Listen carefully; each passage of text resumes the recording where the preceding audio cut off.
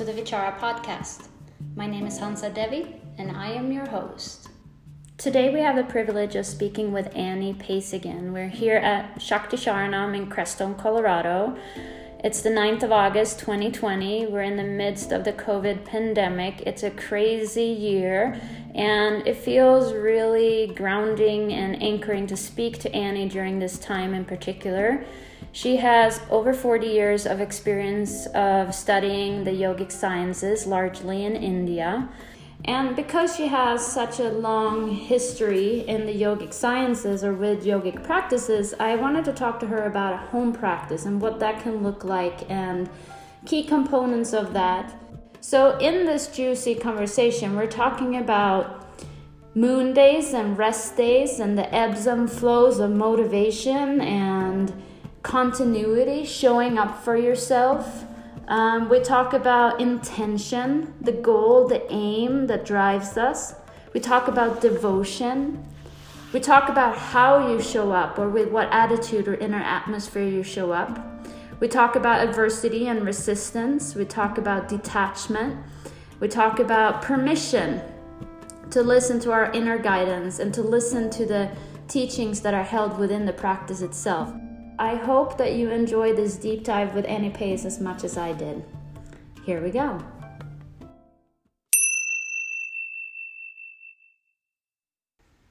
Sahana bhavatu, sahana bhunaktu, sahaviryam karavavahai, tejasvina vaditamastu. Ma vidvishavahai. Om Shanti Shanti Shanti. Thank you for making the time. No problem. Today we want to talk about home practice. Both you and I have been encountered with people that have a hard time maintaining a home practice in this day and age where we're kind of forced to not be with our local sangha, shala, teacher, what have you. And we want to talk about key components of what a practice can entail, and then also go into juicy subjects like motivations, modifications, and such. And we would love to hear what you have to say about all of this stuff. So when we talk about home practice, Annie, what is a home practice to you? Well, first, in the Annie Pace way, let's back up a minute. What do you mean by practice? Mm-hmm. So practice, it's a big subject. Mm-hmm. So I could assume, because I know you, that you're talking about yogic sorts of practices. Mm-hmm. But practice, there's lots of kinds of practices. So I believe that the conversation we're going to have here today could be applicable to any practice at all that doesn't necessarily have to be officially yoga oriented. Perfect. At least this first part of the conversation. Mm-hmm. So what is practice? Can we define that? So in my pea brain, generally, if one is going to practice something, there's usually some sort of a goal or an aim. Mm-hmm. What is the goal, right? Like practicing, learning to ride a bicycle. Yep. Learning to play an instrument, the violin, whatever that is, that's a practice. And we need to remember as well that there are 64 Indian sciences that can lead a person to liberation, to the same goal, to the big goal. Yep. Right? That big goal isn't necessary to establish a practice or experience the benefits of a practice. Exactly. So it's a big topic. Yes. So let's say we're learning to play an instrument. In yogic practices, we are basically learning to play and tune the instrument of our human system. So our human system is comprised of our body, our mind, and our 5 sense organs. Now, that in yogic science gets broken down further and further and further, and we won't go into the minutiae about that, but basically we're blessed to have this instrument of a human body. Indeed. We don't go out without it until we really go out, and then it's over. So until we actually experience death, there is breath flowing in this human body that is keeping us alive to whatever capacity the rest of our body works, as far as our organs and our limbs and everything else. You know, if this is something that we spoke about a little bit in the previous podcast about what ties us together as human beings. You know, let's focus on that as opposed to what's separating us right now. Absolutely. It's like duality, like way overboard. So we all have a human system. As long as we're alive, we have a system that's comprised of 7 dhatus and vinadis and all the other bits and pieces.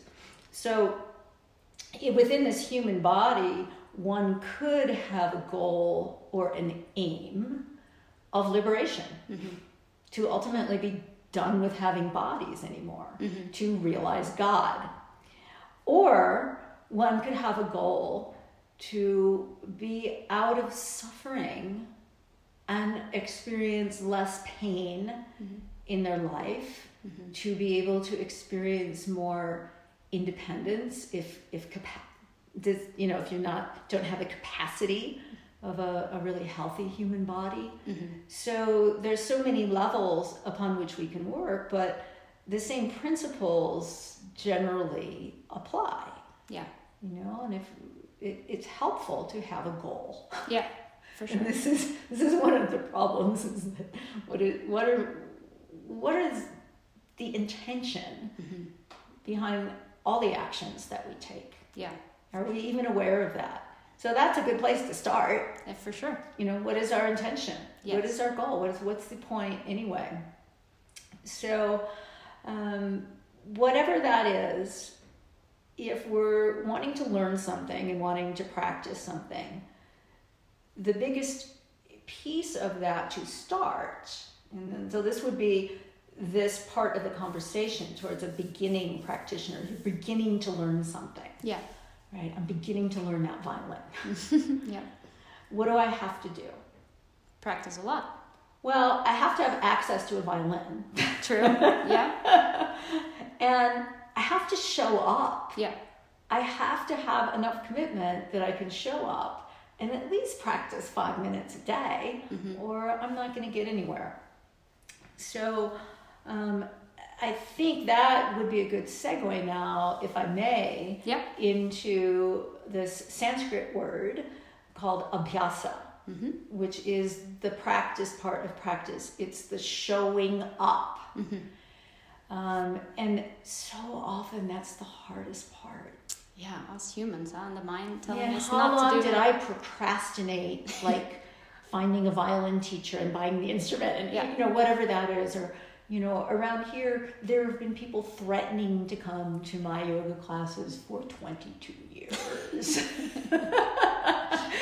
You're so intimidating. And God, I am so intimidated. Oh gosh, they are so afraid, and they will admit that, and they'll walk into this like, okay, I've been meaning to do this for 20 years now, and finally I made it. So that's huge. The showing up and stepping into the lioness den. Yeah. Or whatever that field is that might not feel completely comfortable to us.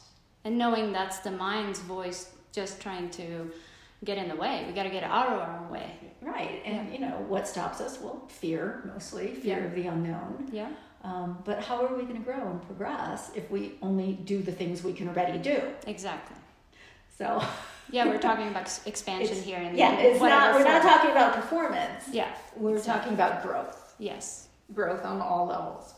So this showing up part and practicing, the Sanskrit word is abhyasa. This is addressed in the Yoga Sutras of Patanjali.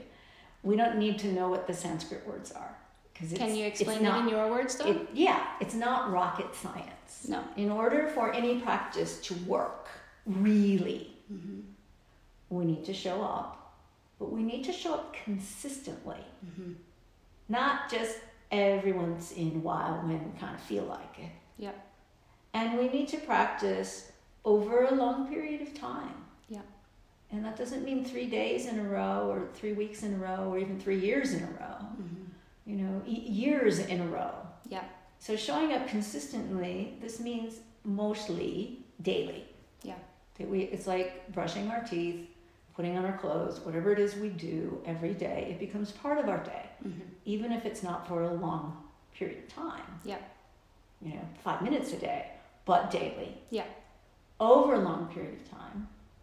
And the third ingredient in that recipe is with pure intention or with devotion. Yeah. So in many spiritual practices and yogic practices, often that intention changes over time.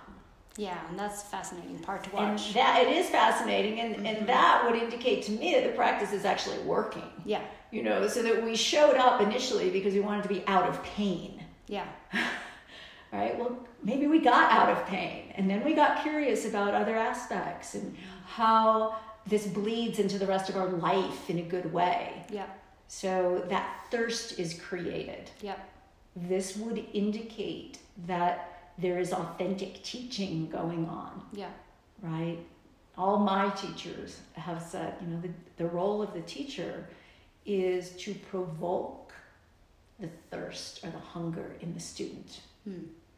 So that there is this craving for something more.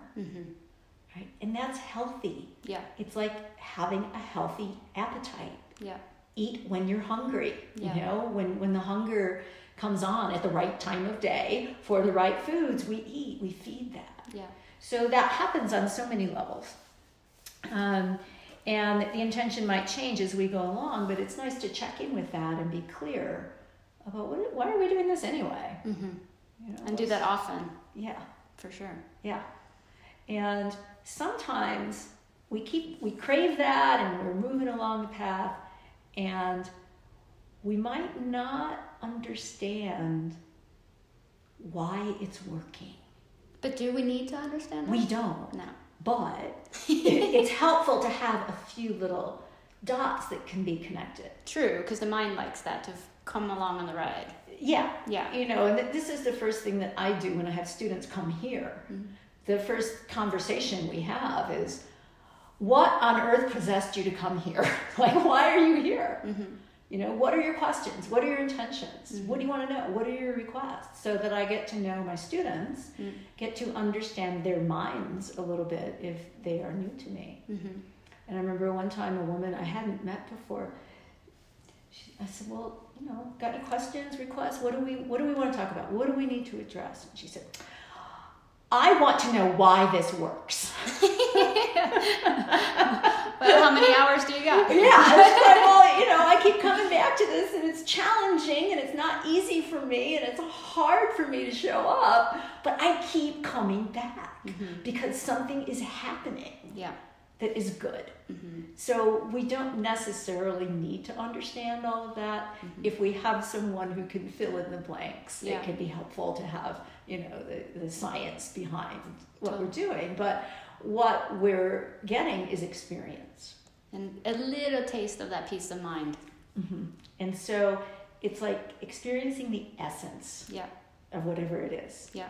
Even if we can't play a big long piece with the symphony orchestra, you know, the essence of, oh, that's what that's supposed to sound like. That's how that is supposed to be. So the more little reference points like that we can drop, right, the more we're essentially cutting a new groove. Yeah. You know? And I find some students really cut themselves short because they are almost too fixed on, I want to be able to perform this and this and this, that they lose connection with all of these golden nuggets that they get along the way. So it's easy to overlook. Exactly. And this happens all the time. Yeah. We're like looking way over there. Yeah.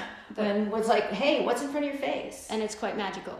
You know, like, wow, when you're hiking the trail, you know, you can only think about getting to that top of that peak, but look what's in front of you. Yeah.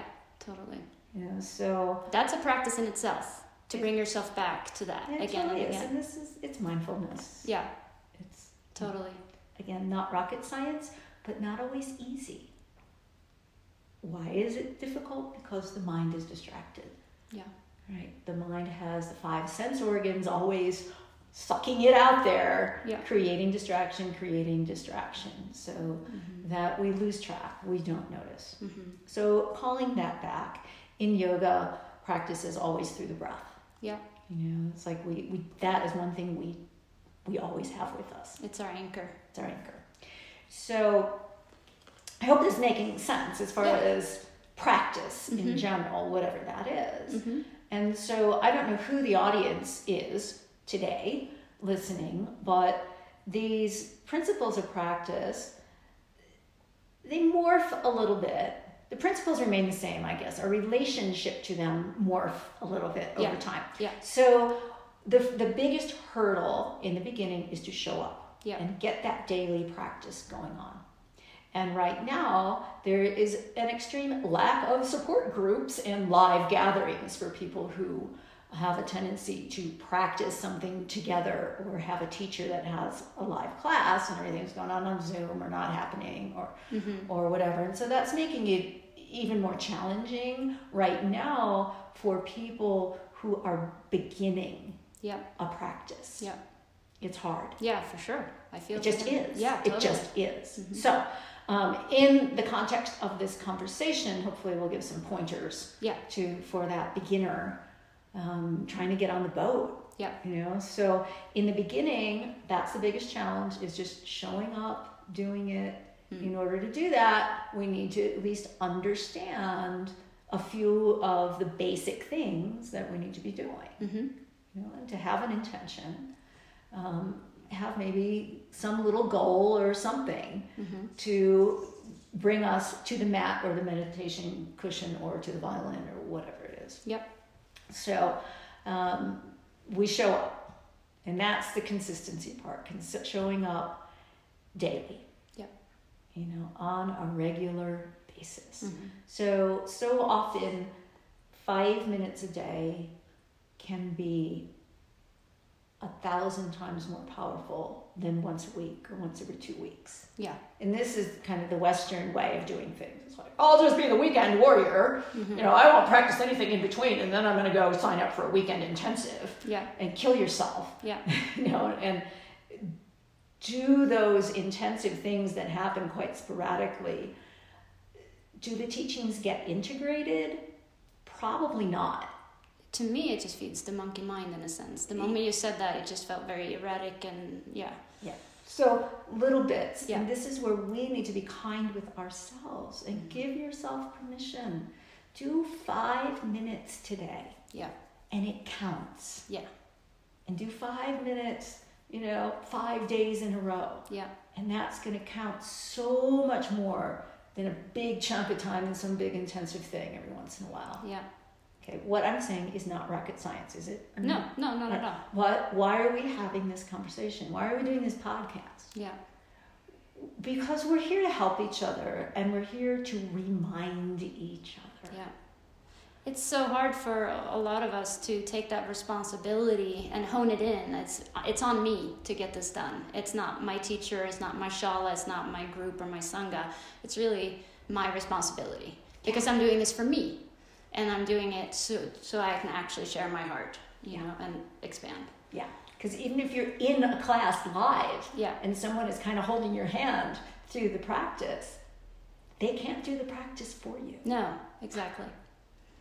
So it's actually a grand opportunity we have right now in the world to really distill the teachings and take that responsibility. Take the responsibility and be able to do these practices in the privacy of your own home without getting in a car or going to class or making a big deal of it. It could be more potent.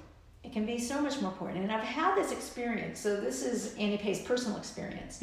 I never lived nearby any of my yoga teachers. Same like me. I was, even when I was in the Front Range, near Denver in Colorado, I was minimum 45-minute drive from any class or any teacher. Usually it was more than that. Yeah. did I do that drive every single day and go to class? I did not. I was, I had a life. So I would go to class once a week, twice a week, the rest of the days. I would take what I learned and I would practice at home. Yeah. And not everyone has had that opportunity early on to establish the home practice. Yeah. I know that there are people in Boulder, Colorado, who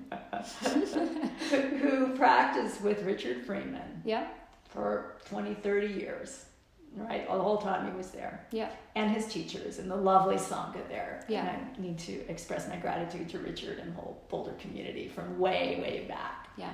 It's amazing. But I also know that many of the students were pretty much 99% dependent on going to class in order to practice, right? And the people who live in big cities, in New York City, and any place you go, how many classes are usually happening every day? Yeah, thousands. thousands. When I used to sub for Chuck and Mati way back when at YogaWorks, those people would come in every single day, 5 or 6 days a week. Yeah. At 5:30 in the morning, so they could do the practice before they went off to work. Yeah. And that was great, and it was community and everything, but did these people know what it was like to go home and just put down their mat at home with no one else there, with no one holding their hand, without the community? Many people couldn't do that and still can't do that. And so now we're really finding that challenging with, not so many classes going on. Totally. So that has given an advantage, I believe, to some of us who never had the convenience factor in our life, that we had to do it at home. you know? And this is what personally I loved about the Ashtanga system, is that it was a very precise methodology and system. So I didn't go home wondering, well, gosh, what should I do? Yeah. You know, it was very, very clearly prescribed. So anyway, that's the bit about showing up. Yeah. Right? And getting a practice established. Then something happens after we're used to showing up all the time, and we're seeing progress and we're getting better at whatever it is we're doing. Then this I would call the adolescence of our practice. Wow, we're progressing, we're exploring, we're getting better. Aren't we good? I want more. There comes more of the tendency to be over-attached to the practice. Yeah, certainly. No, I can't save the drowning child. I have to do my practice. I have to, blow off something because I got to do my practice, as if we own it. Yeah, it's creating a new identity. Yeah. Yeah. So the practice is a gift. Yeah. And it's also an offering, ultimately, on our behalf. But it's inevitable we go through this little phase of having attachment to it. And of course, there could certainly be worse attachments. Yeah, no doubt. So this is what happens, is perhaps the more harmful attachments that we had start to be replaced with more helpful attachments. So as long as we are in these human bodies, there will be attachment. Yeah, it's inevitable. Until we're liberated, there will be attachment. Mm-hmm. So over time and maturity, these attachments become more refined. Yeah. And they become more helpful. And we have attachment to our spouse, to our family, to our guru, to our sangha, those things that are going to help us. So, so that's kind of that adolescence. I'm so attached, I got to practice every single day. And then, but it serves a purpose too, though, because further down the line, you can reflect on that. So it's feeding into the whole maturation of everything. In a sense, it's part of the evolution of it. Absolutely. So then at the end or latter stages of practice, this maturity has evolved. So on a practical level, the maturity has evolved because we can very quickly go deep in the practice. Yeah. I don't have to warm up for 2 hours on my violin before I can play the song. Yeah. I can pretty much go there. Yeah. The same in an asana practice or meditation practice. Mm-hmm. Because that depth of that reference point has been consistently built in over a long period of time. Yeah. So the practice itself becomes much more efficient. Yeah. And we don't need as many minutes on the clock to reach the same place. Yeah. That makes sense? Absolutely. Totally. I can totally... Yeah. It hits home. You can pretty much just go there. Yeah. And this programming happens on a cellular level. Oh, for sure. In the human body. So then, maybe we'll talk more about details of when we practice and stuff like that. But if you're practicing at the same time every day, your human system is going to go into that mode, even if you're not doing your formal practice. Yeah. Right? Because it's been inbuilt. Totally. Right. It's always been very difficult for me to have to go through airports early in the morning. Wait a minute, that's my meditation time. Yeah. I'm supposed to be in a calm zone. Yeah. It's the opposite. That's your biggest gift in that moment, is the practice right there. Right. And so there it is. And then when you're really mature in your practice, you can just be in that zone as you're going through security. And it's all cool because it's all the same. Exactly. And we have lost our attachment to what that looks like externally. Yeah. Right? And so this letting go, this detachment is the other side of the showing up. Yeah. Right? The showing up and practicing is the abhyasa part. Yeah. And then the name for this detachment in Sanskrit is called vairagya. Yeah. And no one needs to remember what that is, but it's this being detached enough so that when the drowning child is there, you go there. Yeah, of course. Yeah. Of course. That's your practice. Mm. So it becomes much more fluid and much more efficient. Mm-hmm. So I would venture to say that the more mature we are in a practice, the easier it is for us to transition into a home practice or take it outside of what we've been used to in the past as far as having a group or a live practice together. Yeah. Or a class or something like that. Yeah. And on that same type of note, you mentioned the same time of day. Are there other things like that you would recommend for people when they are beginning? I guess that's setting the rules, setting the stage. Setting the stage, absolutely. So it's great if you can carve out time at the same time every day. It's not essential, but it's good if you can do that. It's good if you can have a dedicated space. Yeah. Or at least the same space that you go to practice every day. Mm-hmm. Not everyone has a music room or a yoga room in their home, but there might be a few square feet. Yeah. And that you also have the support if you live with other human beings, that you have their support. Yeah. It's mommy's practice time. Yeah. Give me 10 minutes and I'll be back. Yeah. Like that. And that's the second thing, is that it needs to be realistic. Yeah, that's a huge part. And if you have a newborn and a toddler, doing a 2-hour practice every day is not realistic. Yeah. I mean, you might have enough support some days, but, so the practice becomes shorter in time, in whatever time we can carve out. Yeah. We need to give ourselves permission to do just that much. Yeah. And to not have a goal that is appropriate for someone else. Yeah. This striving thing. Yeah. And this happens a lot in the asana world, music world, whatever. It's I have to do all these poses and I have to do this and I have to be able to play this piece or whatever it is. And if we get too caught up in that, we're going to miss that flower on the trail right in front of us. Totally. And that's really the essence of the practice. Mm-hmm. So, it certainly requires a teacher at some point who can set a point of reference. Yeah. So that is inbuilt and you have an idea what to be on the lookout for. Yeah. It might not happen all the time. In Ashtanga yoga, this is like the elusive Mula Bandha. Yeah. Right? Totally. At least know what to be on the lookout for.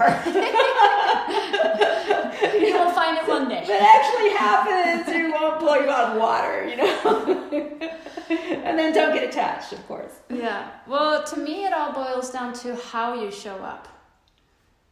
it's not necessarily what the practice is or how long, you find what works for you, but it is that you show up, number one, and then how you show up, with what type of intention, what type of heart, what type of offering of you. Yeah, well, and even if you show up with a really shitty attitude, you show up anyway. Oh, for sure. And then you get to see your patterns. That's the juicy part. You get to watch. Yeah, exactly. It's like, I've practiced days where I'm like, okay, all right, everything sucks. I'm in pain. Nothing's going right. But I understand that I am just going through the motions. Yeah. But I'm going to go through the motions anyway. Yeah. And just see what happens. And 99% of the time, just getting on board, doing some preliminary movements or motions will draw you into deep and correct action. Yeah. So you got to show up and see what happens. Exactly. And not power through. That's not what you mean. It's not going hard or fierce or doing your full thing. You're just one step at a time and see how far you go. Baby step, baby breath. And that's important. By breath, so that we don't make anything too unachievable, too complex. And the human mind loves to do that. It likes to overthink things. But it's so easy to be kind to others, but it's harder to be kind to yourself. So I'm really glad we're having this conversation, because if we feel like we need permission, and you have had a long experience, now we're talking asana, then that you've been through every stage pretty much. And so what's after this adolescence? Yeah, I'm probably in the old stage now. In the wise stage. in the postmenopausal. So is that a good segue into modifications, or is there some more to talk about in that later stage? No, I think that's good.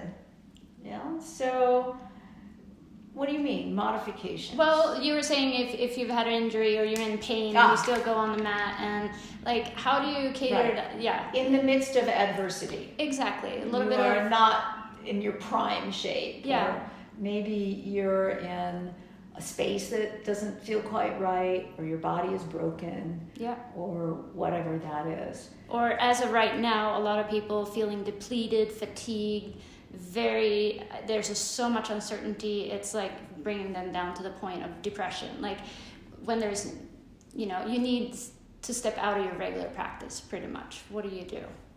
You do something. You show up and you breathe. Yeah. Those are the two things. And even if it's your violin practice that you just can't quite face it. You play the scales up and down twice. Or you take 10 deep breaths before you start. So the breath isn't just applicable to yoga practice. No, for sure.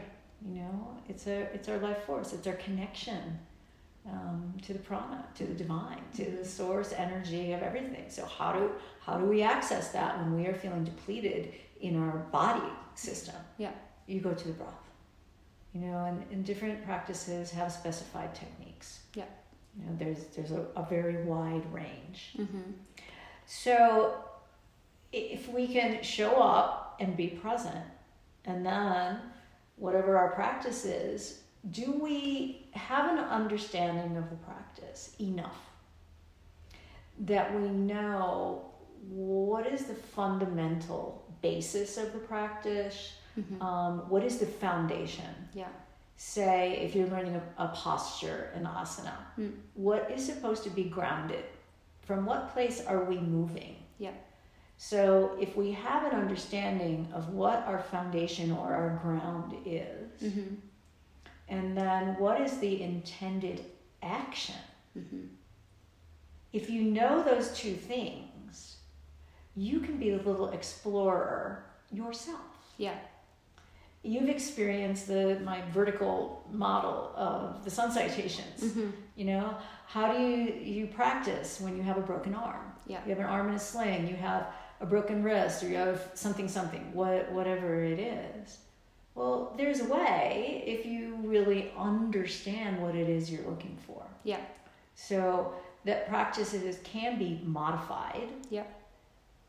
And still be correct, and we can still benefit if we are not modifying away from the intended foundation and action. Yeah. Yeah. That's something I love being in your Meister room and seeing how you're so intuitively reading people and modifying however they need. And it's usually not ever the same modification, between two people. Well, yeah, none of us are in the same body. Yeah, totally. And I also like how you said you got to listen in, because in a sense, the practice itself, no matter the type of practice, the practice is the teacher. And exactly. You will be guided. And we need to give ourselves permission and be willing to be the little explorer in our practice and realize no one can do this for us. Yeah. And if we can have a clear communication line with our teacher about, hey, this is what's going on today. Yeah. And this classical way of doing something is not going to work. Yeah. What should I do? My conversation with that student would be, well, what's supposed to be happening here? Yeah. What's the foundation? What's the action? What's supposed to be going on? Yeah. I'll say, so how could you recreate that? Yeah. Maybe you need to have a different relationship to gravity. Yeah. And not be putting any weight on your wrist today. Yeah. How could you recreate that action that's supposed to be going on in your thoracic spine, for example? Yeah. Right? And let them explore. This is why it's such it's a lifetime practice no matter what you do, but it's also so multi-layered. It's so, to me, this is the fascinating part. When you can't do what you want to do or what you, quote unquote, are supposed to do, or you're healing from something, but you are actually learning from the healing process so much if you just go there and you're humble and you're a student to your own practice. Yeah. And sometimes we miss the boat. We miss that opportunity. But I've had so many opportunities because I've had so many accidents and injuries and all these physical oddities going on to this, previous asana queen. Did it ever stop me from practicing? No. And look at all of the gems that you've got out of that, because you had been coherent and listening. I had to slow down. Yeah, and that's another thing. I had to pay attention to those flowers on the trail and, all the little bits and pieces. So that's the other boon of doing something consistently. Indeed. Right? Is that we get to experience the little nuances. Yeah.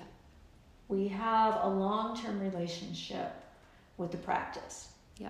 Just like if we have a long-time relationship with another human being. Right? So in the beginning of a human being relationship, we might need to be explaining things to each other. Yeah. Right? Or to your spouse or, the dating phase. Who are you? Yeah. Jeez, I don't date anymore. Right? And then after you've been married for 50 some years, you don't have to have the conversation. Yeah. You look at your spouse and they know exactly what you mean. There are the little nuances that are there that come from something that happens consistently over a long period of time. So if we're doing a different flavor of yoga or exercise or playing a different instrument every day of the week, right? We're not going to get to experience those little nuances that we do otherwise. Yeah, that's an important point, because it's also in our time, we're in this era of distraction with information and the sense organs being out here all the time. So this is to me what is the remedy also to a lot of these attention deficit type of issues, to hone it back in. Yeah. To the same place again and again. Again and again. And then all kinds of really beautiful things will present themselves. Yeah, for sure. And it's unending. Yeah. If we're really present. Yeah. So that's really what any practice teaches us to do, is to be present. Yeah. And then we can be present in their other 23 hours a day as well. Yeah. So we talked about slowing down. What about in the Ashtanga system? We have certain set rest days that I find extremely important, actually, and I have reverence for my day off in a great way. Will you speak to rest days and why it is important, and why it could be difficult to take a day off sometimes? Well, difficult to take a day off would come in that adolescent part of our practice where there's that over-attachment. Yeah. And you're not going to tell me what day to take off. Yeah. You know, and I'm going to, even if I am on my period, I'm going to practice anyway because it feels good. You know, so you get a lot of this, and different lineages, different paths have different rules, yes. if you will, yeah. or protocols around taking days off. Right? In Ashtanga Yoga specifically, we would take off the new moon day, full moon day, and a ladies' holiday when a woman is on her menstrual cycle. And there's a very rock solid reason for that. Yeah. You know, because of the particular techniques that we use in the Ashtanga practice. When a woman is bleeding, it is absolutely backwards to how the energy should be flowing when we're practicing.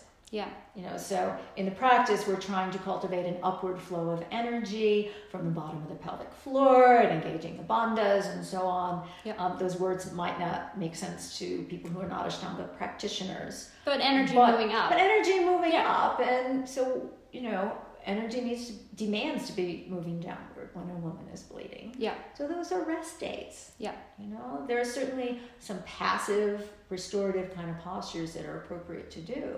Yeah. But you need to let go of the classical way of practicing Ashtanga. Yeah, and you can do more contemplative practices. I mean, there's other limbs to the practice. Well, there are other bits, but also we need to be careful with that. Because I would say in Ashtanga practice, the techniques of Ujjayi Pranayama, Mula Bandha, Drishti, and all that, they're pretty tangible, right? They're right there. We notice if they're happening or not. Yeah. There are other practices and other lineages. For example, if you go into a Brahmin household or into a Hindu temple, you would be asked not to go into the temple, or to participate if you were menstruating. Yeah, true. And many people don't understand this, and I know people who that wasn't explained to them at an ashram somewhere, and they stormed out and would never go back to that place because they thought they were being put down or they were dirty or something like that. When in reality, these protocols are more of a protection mechanism for women, so that this upward and downward flow internally don't get messed up. Yeah. So if we're doing a very tangible Mula Bandha practice, okay, that's one thing.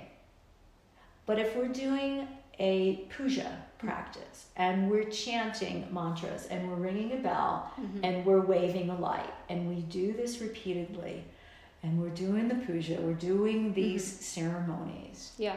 Well, guess what? It's kind of the same thing. Yeah. It's not as recognizable. Yeah.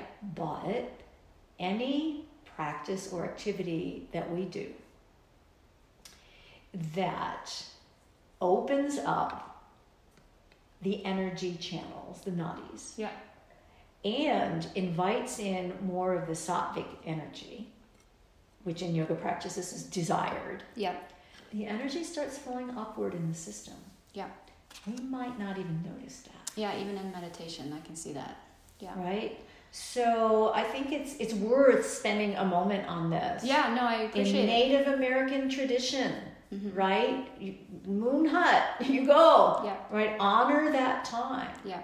And some of it does, people will appreciate this if they understand a little bit of the science. Yeah, totally. Right? That it's not about you're bad, you're dirty. Yeah. It's no, you're doing this. Yeah, your right system now. needs to rest. Your system is doing this. Yeah. And if you participate in this activity, it's going to be cultivating the opposite. Yeah. So not only can this be damaging physiologically to our uterus and our reproductive system, probably more significantly to our mind. Yeah, nervous system and the nervous mind. system and the mind. And we've talked before about the 3 gunas and how these gunas and the way that energy moved is associated with the mind. Yeah. And really yogic practices are more about the mind. Yeah, totally. Than the body. Yeah, absolutely. So that's a big topic in itself about the different yogic sciences. Yeah, but I still appreciate that we are holding space for this because, say, for the home practitioner, since this is kind of focus on that,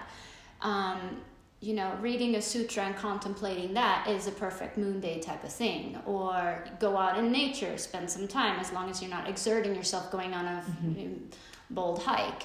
But what are some other things that one can do that are not dangerous then? Is there something that just what you're drawn to, or Epsom salt bath, or make like a princess. Oh, that's right. We want to go into your princess practice. This is another Annieism. Or the key word, you know, Guruji used to say, 3 days ladies holiday. You know, so you would just say, ladies holiday, right? But sometimes people didn't know what to do on their ladies holiday. Yeah. You know, so mischief would happen. Yeah, and you know, the ego might want to keep doing something. So what's less harmful? So rest. Yeah. Do restorative postures. Yeah. You know, spend time, read your books. Yeah. Be at home, be in nature. Yeah. Don't be out in public a lot, in contact with a lot of other people. Yeah. You know, just it's time for nurturing. Whatever it is that can nurture you. Yeah. Hear that, ladies? Time to nurture. Nurture, princess. Call on your inner princess. Yeah. And stop the doing so much. And so when someone is coming back from their period, some people only take their first 3 days off. Heavy leaders take the whole thing off, depending on who it is and who you talk to, of course. But personally, I feel like the phasing back in, instead of jumping straight into my full practice, having that discipline in a sense is really rewarding. Yeah. And do you have anything to say about that part? Is there any? Not a lot to add to that, but the most important part, while we're getting into the details, and there are other lineages and other practices who abide by these same kind of things. Okay. Kind of the 3 days ladies holiday is kind of a medium prescription. Okay. Right? Yep. There are some women who only bleed for 2 days and it's done. Yep. There are some women who bleed for 8 days or whatever that is. Yep. The heavy bleeding days are the most important to take completely off. Yeah. Once it starts tapering off, after 3 days, if you just have a little spotting going on, there's not really a lot going on, it's fine to start your practice again, but exactly what you said, Hansa. Okay. Don't dive back into full-on program. You take a day or two, you ease in. Yeah. You know, and then you can assess that. Yeah. And that applies to any type of pause in your practice, I feel. At least that's what I usually recommend, is to find your way progression, gradually. Yeah. So some of these extenuating circumstances could also, beyond injury, they could be travel. Yeah. Death in the family, an emergency, you know, whatever it is, you drop it. You do what you need to do. Yeah. And then ease back into it. Yeah. And I just wanted to bring that up because the permission to ease back into it is sometimes what people are wanting. And you need to hear it from someone to feel that it's okay. And so that's why I bring it up. Yes. And this is where, with my students, I get very specific about what their homework is. Cool. My students do not, even though I've been open this whole time during COVID for small classes, we have live instruction going on here. Even before COVID. My students don't come every single day. Yeah. I love them all. I love you guys. Yeah. Come once or twice a week and then go home and practice in between. I don't necessarily want to see you every single day. So, you know, take what you've been given, go home and practice. Yeah. And there's real growth and real empowerment in that too. I feel like that's something that is cultivating the Shraddha in a sense too, because you're ingraining on every level from the physical to the subtle, and there's growth. There's in that. growth, and they become a little explorer. Yeah. And then you can always tell a student who's actually practicing when they've been away. Oh yeah, for sure.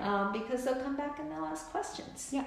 More of that thirst, that hunger has been provoked, and like the inquiring mind. Yeah, totally. Wants to know. So it's a very cool thing, and it keeps it fresh. Yes. And it is a reset. So I'm just going to bring it back around with the menstruation thing. There are probably a bunch of young women out there listening to this who are very strong and very capable of doing a lot of physical work, postures, whatever, even though they're menstruating. And it feels fine. It doesn't bother me. Yep. It's fine.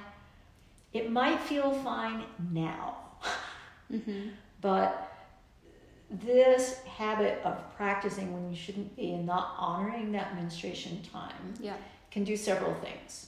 The first thing that might appear is somewhere down the line, you're going to have these periods that sort of start and then stop and then start and then stop, and you don't know where you are. Yeah.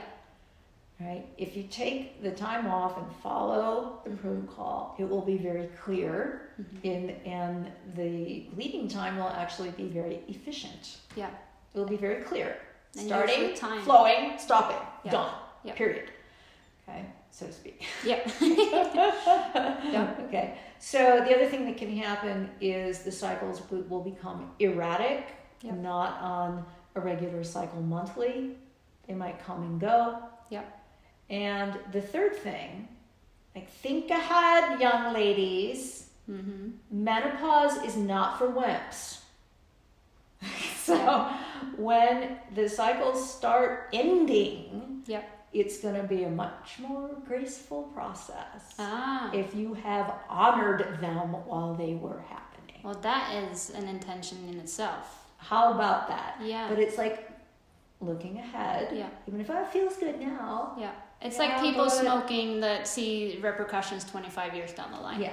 And also to realize that it's not just about your body, it's about your mind. Yeah, nervous system. You know, and the nervous system, what happens with vrittis in the mind, if you have this opposing flow of energy, the up and down thing trying to go on, it will make you crazy. It shows more maturity to take your days off when you're bleeding than not. And that I think that's the message, that if you really want to do this for the rest of your life, then that is the way. Absolutely. Yeah. And even if you don't want to do this formal practice for the rest of your life, if you want to have a healthy reproductive period in your life and a healthy menopausal period in your life, we need to honor what's going on. Yeah, it's not just yoga practice. Exactly. It's like not to go on those strenuous hikes on those days. Yes. Yeah, exactly. Yeah. I'm glad that we addressed that, because it is a contemporary issue. It's absolutely worth spending time on. Yeah, for sure.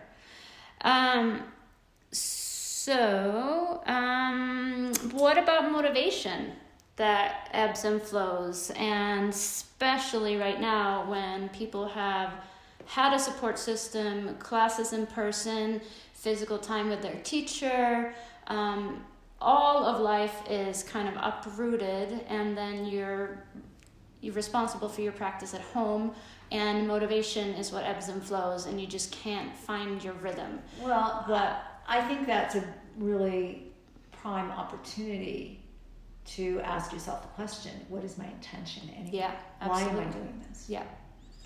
And bring back that bigger purpose, and it's not just today that matters. Exactly. Yeah. In the bigger picture, whatever your practice might be, is there a clear intention? Yeah. And knowing that doing this consistently is going to make it easier. Yeah. And if I keep blowing it off and do it erratically, it's just going to make everything more difficult.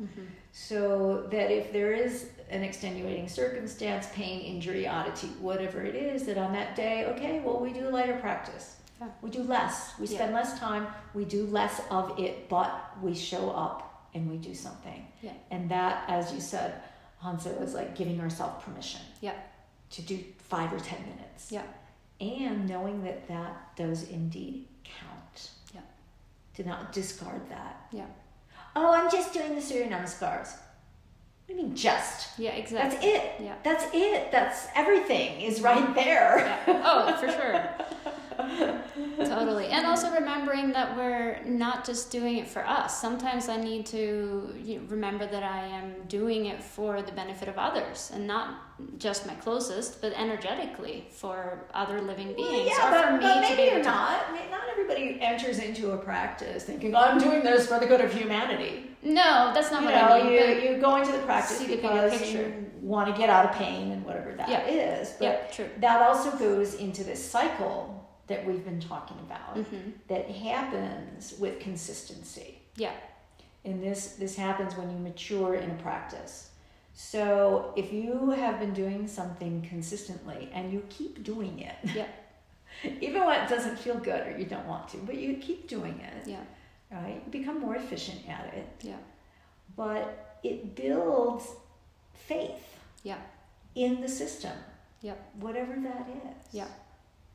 You know, and sometimes we can have faith in something that we don't understand. Yeah, totally. Sometimes we need to know the science behind it in order to have more faith in it. Yeah. The mind usually I does. can use as an example my parents, the good Catholics, right? And their temporary doubt in what I was doing. You know, they were always so proud of me. Oh, I had a career and I had a job and I was doing all this stuff and I'm doing really well. And then all of a sudden, I started going off to India.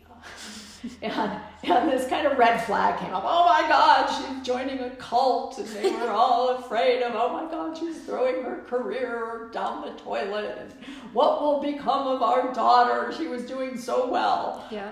So I made it a point in my first few trips to India to make a stop on the way home in Chicago. Ah, smart. This is when you could, back in the old days when you could just walk into an airport and have lunch with someone.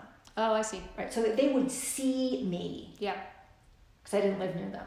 They would see me in the flesh. Yeah. To reassure them that, Mom, I'm okay. Yeah. Look, I gained 10 pounds while I was in India. You know, and I could see their relief because they were expecting, oh my God, she's going to come back looking like a skeleton and blah, blah, blah. I was like, oh wow, you look pretty good. Oh, you seem pretty good too. And then I'd go back to visit and we'd have a lovely visit. And it didn't take long for them to recognize that whatever it is I was doing over there was good for me. Yeah. Did they understand the science? No. No.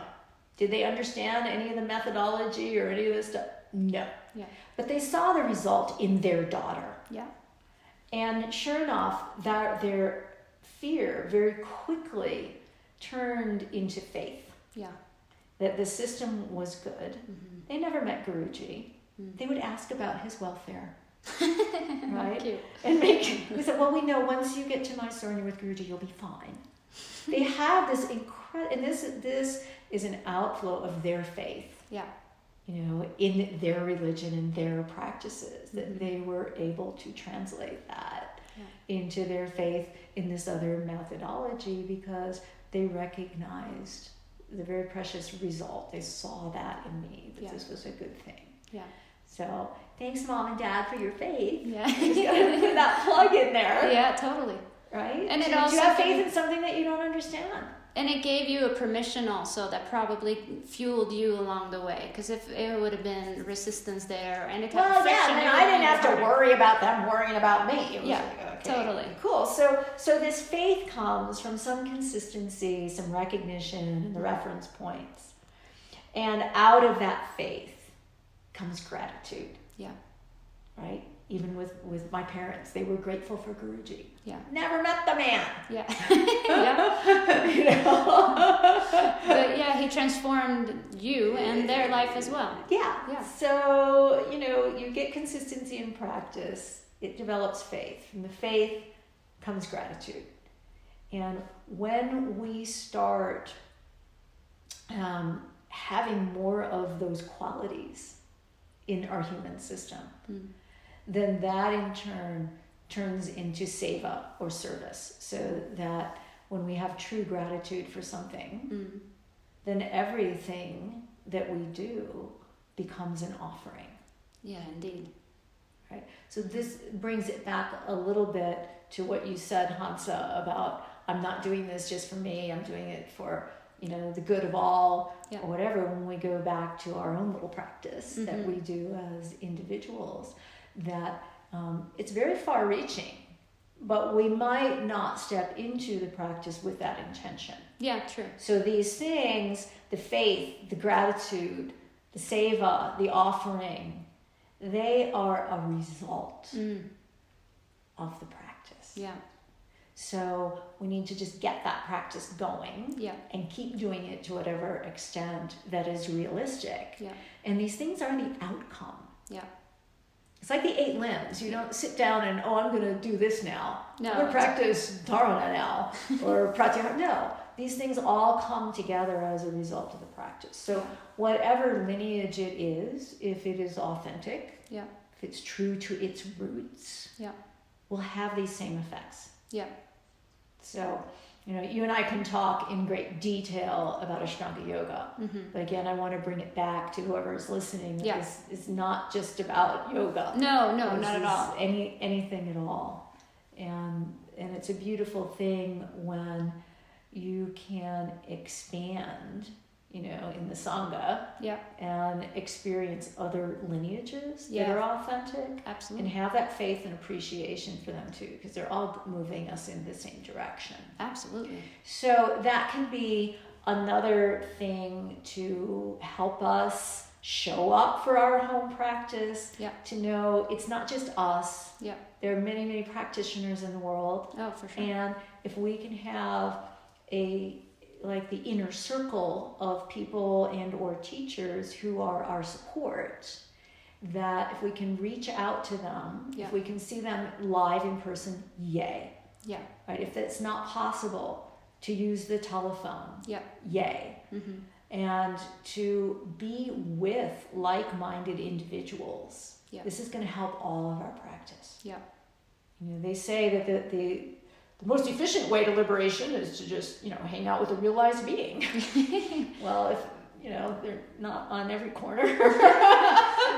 So at least we can hang out with like-minded individuals who have similar intentions. Bounce things by people who are on the same kind of program. Get the helpful hints. Even have a support line. I had some students here, it was really hard for them to practice at home. And 2 of them made a deal with each other. Oh, cool. We're going to be practice buddies. And we're just going to call each other on those days that we're not in class just to see if we practice. Sometimes it's needed. Yeah, whatever that little thing is. Yeah, exactly. That will work. Yeah. So today, of course, there's Zoom. You love that word, don't you? Zuma, Zoom. Only if you're from Chicagoland will you recognize what that's about. But I know the story, I'm not from there. But anyway, Zoom in today's day and age is something completely different. It is something completely different, and it's a very nice way for many people all over the planet to get together relatively at the same time and support each other, and many teachings are available. And that's all fine and good, but as long as we realize it really can't take the place of being there. Yeah. And that if one is trying to practice in sort of a Zoom class, I don't understand how their full attention can be on their practice if they've got their Wi-Fi going in this device and they're looking at a screen. It's, for me, it's disturbing. Yeah. I think there needs to be a balance, but that's just my personal opinion, that if you do attend those things, it's kind of like to get an infusion of inspiration, and then you go home to your home practice and you apply. What did we do in the old days before Zoom? Yeah.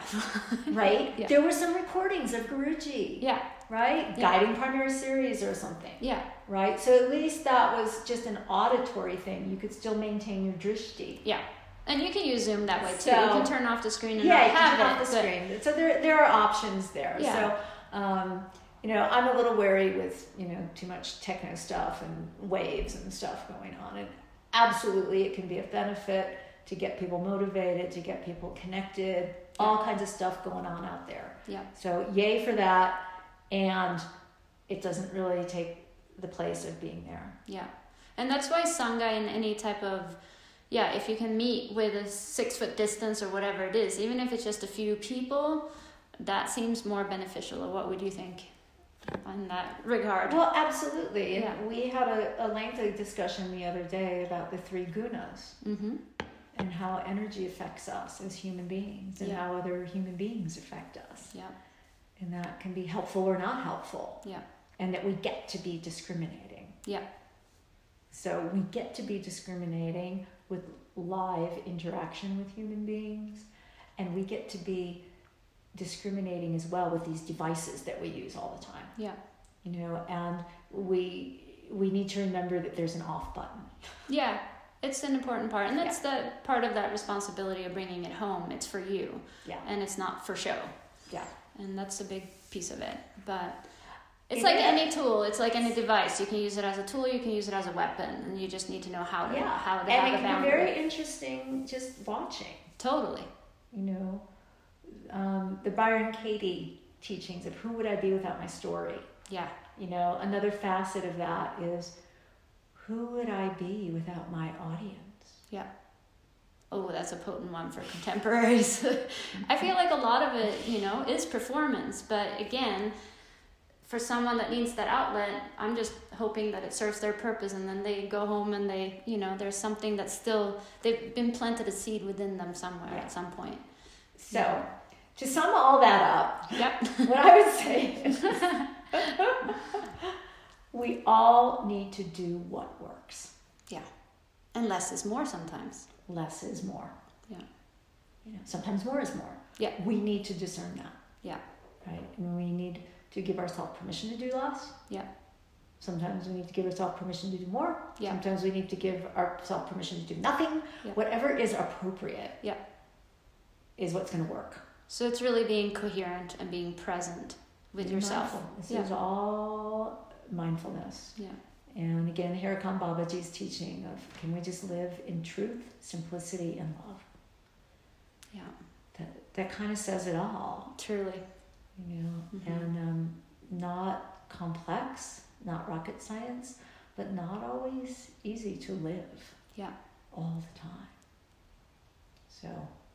Well, who said it was gonna be easy? This is what life is for, I feel. You know, when we find this balance, it's truly a good navigator through life. If we can apply it to one thing, then it can start to apply it to another type of practice in our life. And then it just kind of, like you said, it bleeds into everything. It does that very organically. Yeah.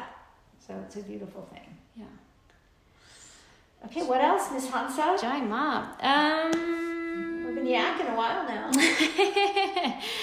Well, I guess my only other thing is calls to action, because people might want to start working with you if they don't have a practice, but we can't necessarily move about as we have been because of COVID. Can they call you? How do they get in touch? All of that good stuff. Please share. You've asked me this before, and the answer is the same. Dial +1. Yep.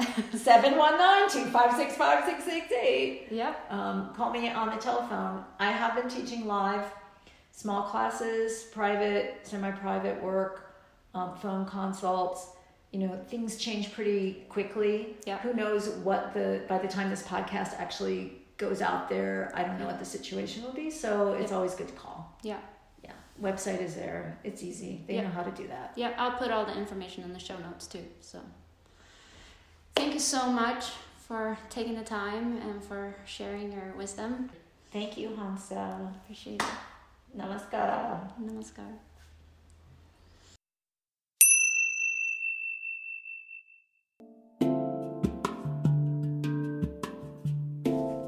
So to sum this all up in a very Annie Pace-like way, I would invite you to take a golden nugget or 2 or 3. Take 1% of the conversation, whatever you felt resonated, whatever you felt inspired or ignited by. Take it. It's yours. It's a gift. Take it to heart and apply it in your practice. And then observe and witness how it has ripple effects in your life. Just like Annie said, these things are not rocket science. However, it's not always easy. And the reason why I wanted to have this conversation today is because a lot of people are faced with having to take the responsibility of their practice and having to nurture it at home. And so with this conversation, I hope that you feel that 1, you're not alone. 2, you have support. Just reach out if you need it to us or your Sangha or your teacher, wherever you are. And also knowing that there are other people out there dealing with exactly the same type of stuff might help. We need to take life less seriously, and especially when it comes to practice, we have the permission to explore our practice with curiosity. You have permission to listen to your own intuition and to be guided by the practice itself. I hope that these tools and elements of practice that we discussed, that they help nurture your journey and your inner deep dive. And so sit with this, apply it, and watch what happens. And yeah, until next time, Om Tat Sat.